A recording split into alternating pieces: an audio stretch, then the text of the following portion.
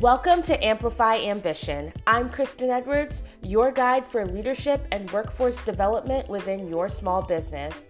Rise to your next level when you tune in and decide to dream loudly.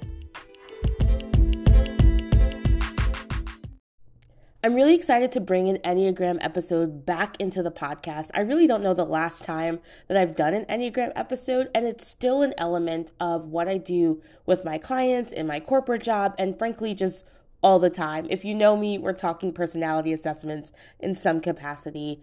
But often before you think about team development, you want to think about that candidate and when you hired them. And so before they were even an employee or a team member, what was it like when they were an applicant applying to that job? And so what's really important with your team goes all the way back to the interview of, do you have a mutual understanding of what you're looking for, what they can do in that job, in that role? Are there clear expectations so that when you hire them, there's an opportunity for a really strong start, a solid foundation? Another piece of that is how much do they cost, right? You might save money on the hourly rate, but they need 6 months of training and development to get up to speed and a lot of your support, which might be fine for where you are in your business. Or you might need someone who can hit the ground running, comes in with solid expertise. They've done this exact same thing that you're working on before, but recognize that like both of those positions, they're going to want to grow. They're going to want something new. And you have to find the right balance for what you need, what your business needs, for where you are, balancing out time, cost, energy, etc. But when you think about the team development after they've already joined you, you want to know what motivates them, what drives them, what's going to help them roll out of bed and log on and do the work that you've asked them to do every single morning. If they're working on site with you, then what's going to get them excited to take that commute into your office and connect with you and the rest of the team on a consistent basis? And so the Enneagram is just one of many tools. I'll acknowledge there's a lot of great resources out there, but I'm biased. It's a personal favorite, and I love using the Enneagram to understand others. Now, I will say that social media does love to throw out a bunch of stereotypes and throw some not so great elements of it, but social media is all about getting the clicks and the likes, and so that's why they play the stereotypes. And so don't judge someone because they up front they're like, I'm a type blank, and you're like, oh, those are the worst because social media said that they're the worst. There's a lot of things that come into that, and on social media, people are just playing to the likes and the algorithm. They're not necessarily getting into the core traits of those types. So there are no good or bad types. There is no right or wrong. There are definitely healthy seasons and not so healthy seasons that each type might portray, but that is not based on the individual. That is based on like life. So there's still cultural norms and gender norms and a million other things that come into play. But also think about what your business needs so that you know how to motivate them. What type of leader are you? Because are you going to frustrate someone and then they quit? Or are you going to motivate and encourage them that they want to step up and perform and exceed expectations, etc.? So in this episode, I'm going to talk to what motivates and drives each of these types as they relate to a team. And so whether it's manager to employee type of relationship, or even kind of equal colleagues working together, your operations person talking to the finance person, talking to the client services and delivery person, all of these people coming together in a team meeting or one-on-one project, what is going to help them stay motivated? Now, similar to social media, I am going to keep it very general because again, every individual is different. A man and a woman of the same type are going to look very different because of, again, societal norms, and a million other factors that play in. But I will start off by talking about the type 2. There are 9 types. Yes, there's a type 1. It'll make sense in a second if you're new to the Enneagram. But the type 2 of the Enneagram is known as a helper. They're very servant-minded, and so they're going to go out of their way to help anyone else in their business. This person works really great in an administrative role or an operations focused role because they just want to see the puzzle get put together. They want to see the problem solved. They like the logistics and the inner workings, not because that's how their brain is wired, but because they know it helps another person whose brain is not wired that way. And so they're always going to do what they can to help you. And every time that they say yes to a project, it's because they want to say yes. They want to be, in essence, a people pleaser. That's kind of who they are at their core. And so it's your job as a leader, or even another person, to say, hey, is that too much on your plate? Can I take something back from you? Or I'm not going to give that to you until you let me know you have the bandwidth, because they're never really going to say no. So definitely work to give them the out, but know that this person is very servant minded. They want to help, they want to serve, they want to see the success of others. And so they're always going to work towards that. Then you have your type 3. They're known as the performers. They want the recognition for a job well done.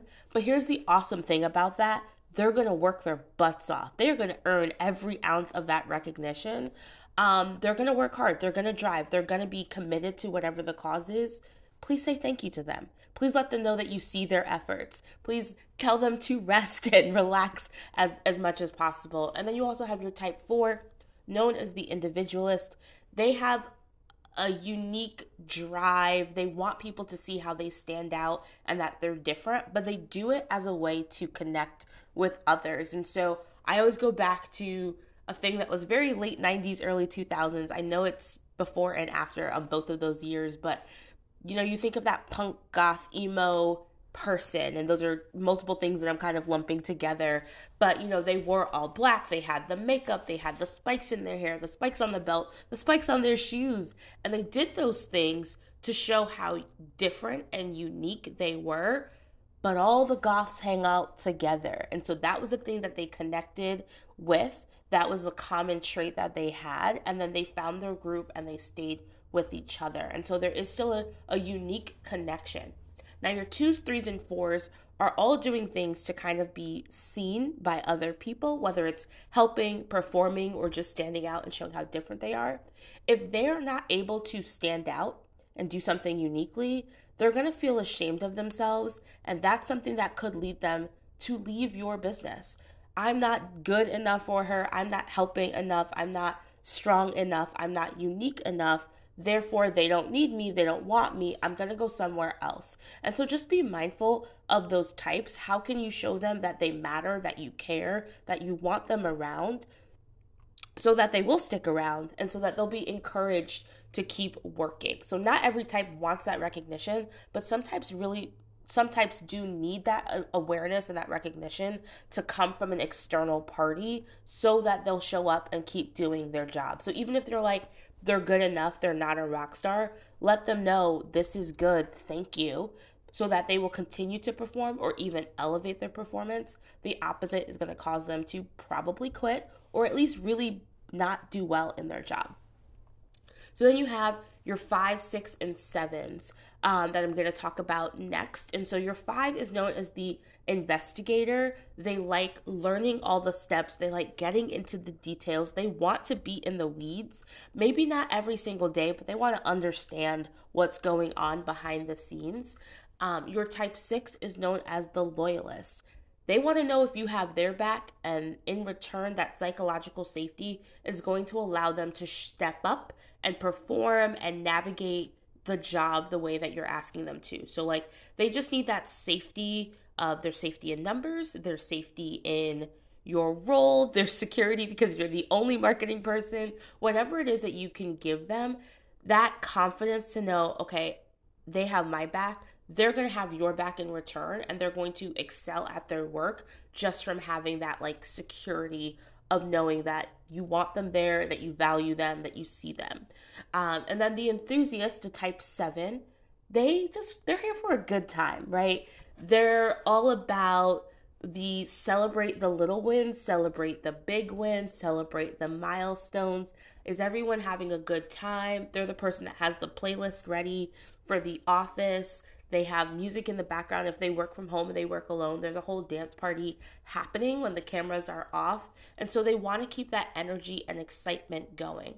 Your 5, 6, and 7s, although on the outside look very different, one's driven by knowledge, one's driven by, loyalty and community, one's driven by having a good time and kind of partying.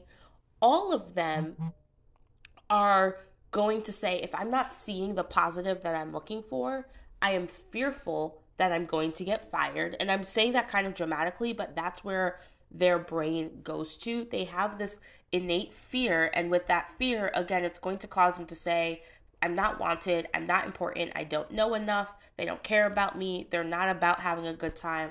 I need to find something different for the work that I am doing. And so, how can you motivate that person to stick around longer? How can you recognize and then not acknowledge them? How can you give them a new project to research as a type 5 or your type 6? How can you let them know, hey, this is your buddy, mentor, partner, your go-to resource for someone. So maybe it's not you as their manager, but maybe there's another team member that they can work closely with to have that connection and that type of safety that they're looking for. And so if you're curious, like, what is my type? How do I figure out how to connect this with my team members? Please know that I do strategy sessions where I love to deep dive into the Enneagram and how it applies to where you are in your business and how you and your team can take things to the next level by having that awareness. So when you know yourself, then you can know your business, know your goals, and then you have the ability to build that strategic plan, take the right action that allows you to execute on your goals. So if you're interested in a strategy session, see the link in the show notes and connect with me so that we can get you started right away. You want to make sure that you start 2024 with a really strong connection and awareness of where you're going, how you're getting there, and how your team is helping you excel in all of those things. And so the last category that I'm going to talk about, the last 3 types of the Enneagram, they are driven by their gut, their instinct. And so the 8 is known as a challenger, and not a challenger in a bad way. They're going to encourage you to think outside the box. They're going to have new ideas, what might seem like a crazy idea, but then when you go, hey, no one else has done that before, we should try it because it's going to get us a better result, a cooler result, something different. They're really great at helping you stand out in your industry. And so that's a really great thing to have. And so don't think of challenger as a negative thing. It's actually a strong and beneficial thing. Hint, hint, I'm a type 8. I love to challenge you to reach for the moon so that you can excel in what you're doing and growing your business to the next level. And so they work really well on teams just as much as a coach or as a consultant resource, because they're going to help you think outside the box and get outside of that own internal spiral that we all end up on and think about what's next. And so they're always going to help you reach the finish line, and they're really natural leaders as well. And then your type 9 is known as the mediator. And I say that very much as like they want to keep the peace. They want that balance. They're often the nice balance of like work hard, play hard. Like we got our job done. Now let's go celebrate. We have done all the research. Now let's go execute. If there's actual trouble between 2 people, they're naturally great at mediating and finding that commonality so that people can go back towards working on the goal at hand and not the random stuff in between. And so really great for finding that balance. And they're kind of innately motivated in comparison to someone who's going to need that external validation from you. And then your type 1, known as the idealist, they want the right answer, the right way, at the right time. And so there's an element of that, especially if you're thinking about copywriting and grammar. What does my website look like? Can you review this, article or these notes that we're putting out here? Can you review this sales page? They're going to make sure that things are buttoned up really, really well behind the scenes as well as front facing. And so a really great resource to have on your team. Again, all of these are great resources to have on their team, as long as you know how you can keep them motivated and what drives them behind each and everything that they're doing or thinking as well. And so your 8s, 9s, and 1s, if they aren't able to think outside the box, kind of find that perfect balance or just really do that right thing. And to a type 1, there is always a right answer. That's just how their brain is wired. If they're not able to see that positive thing they're looking for, they will come across as angry. And so not angry in the fact that they're going to like destroy property or anything ridiculous, but that anger is going to make them think, is this not the place for me? Should I look for somewhere else to continue to grow and explore in my career, in my goals, and to get what I need? And so when you're very aware of what a type is looking for once they've joined your team. Again, not during the interview, but hey, this is what you're here for. You hire someone based on kind of a general fit and personality. Do they have the expectations of what you're looking for? Are they an 8 out of 10 on my checkbox of things that I need? Can I teach them the last two, right? Those are the things that you think about when you're hiring. But once they're there, you're like, hey, what keeps you motivated? Are you someone who wants a $5 gift card to Starbucks, although you can barely get anything for $5 these days? Or are you someone who's like, just give me an extra $20 at the end of a quarter? Or are you someone who just wants me to say thank you written out in an email, and that's more than enough? Are you someone who wants me to buy you a scarf? Or are you someone who's like, here's a pen because I know you're obsessed with pens and I bought you your favorite pen? Those little things all add up, and you're like, I can buy a pen. Those are $2.99 at Staples. Absolutely. But knowing what your team member's favorite pen is that little thing that makes them say, wow, my manager really cares and goes the extra mile for me. So now I'm going to in turn go the extra mile for them. And that costs you $2.99 plus tax in comparison to hiring a new person, getting them trained up, and whatever kind of loss you might incur by having a gap in a team member. So those little things, the little recognition, the little comments, those small, not expensive gifts, just as much as like, don't get me wrong, a nice bonus is always appreciated. Those kind of things help your team members to say, this is for me. I'm so excited to be around here. And again, the Enneagram is just one of many ways that you can know your team members on a deeper level, build that team dynamics, collaborate with each other so that you can continue. If you have never heard of the Enneagram before today, I will drop a link in the show notes for a Truity link that you can take a free Enneagram assessment. It is an affiliate link if you choose to pay for the additional resources that it provides, but you can get a lot from the free test alone to know about your type and continue to explore on that website to know how these different types work with each other as well. So excited for you to continue to plan out what's ahead in your business and the team that's going to support you in achieving those goals. And as always, if I can help you, find me on Instagram, drop me a DM, and let me know what questions you have. Until next time, dream loudly. Thanks for taking the time to listen to Amplify Ambition. If you enjoyed this episode, please share it with someone you know. And until next time, dream loudly.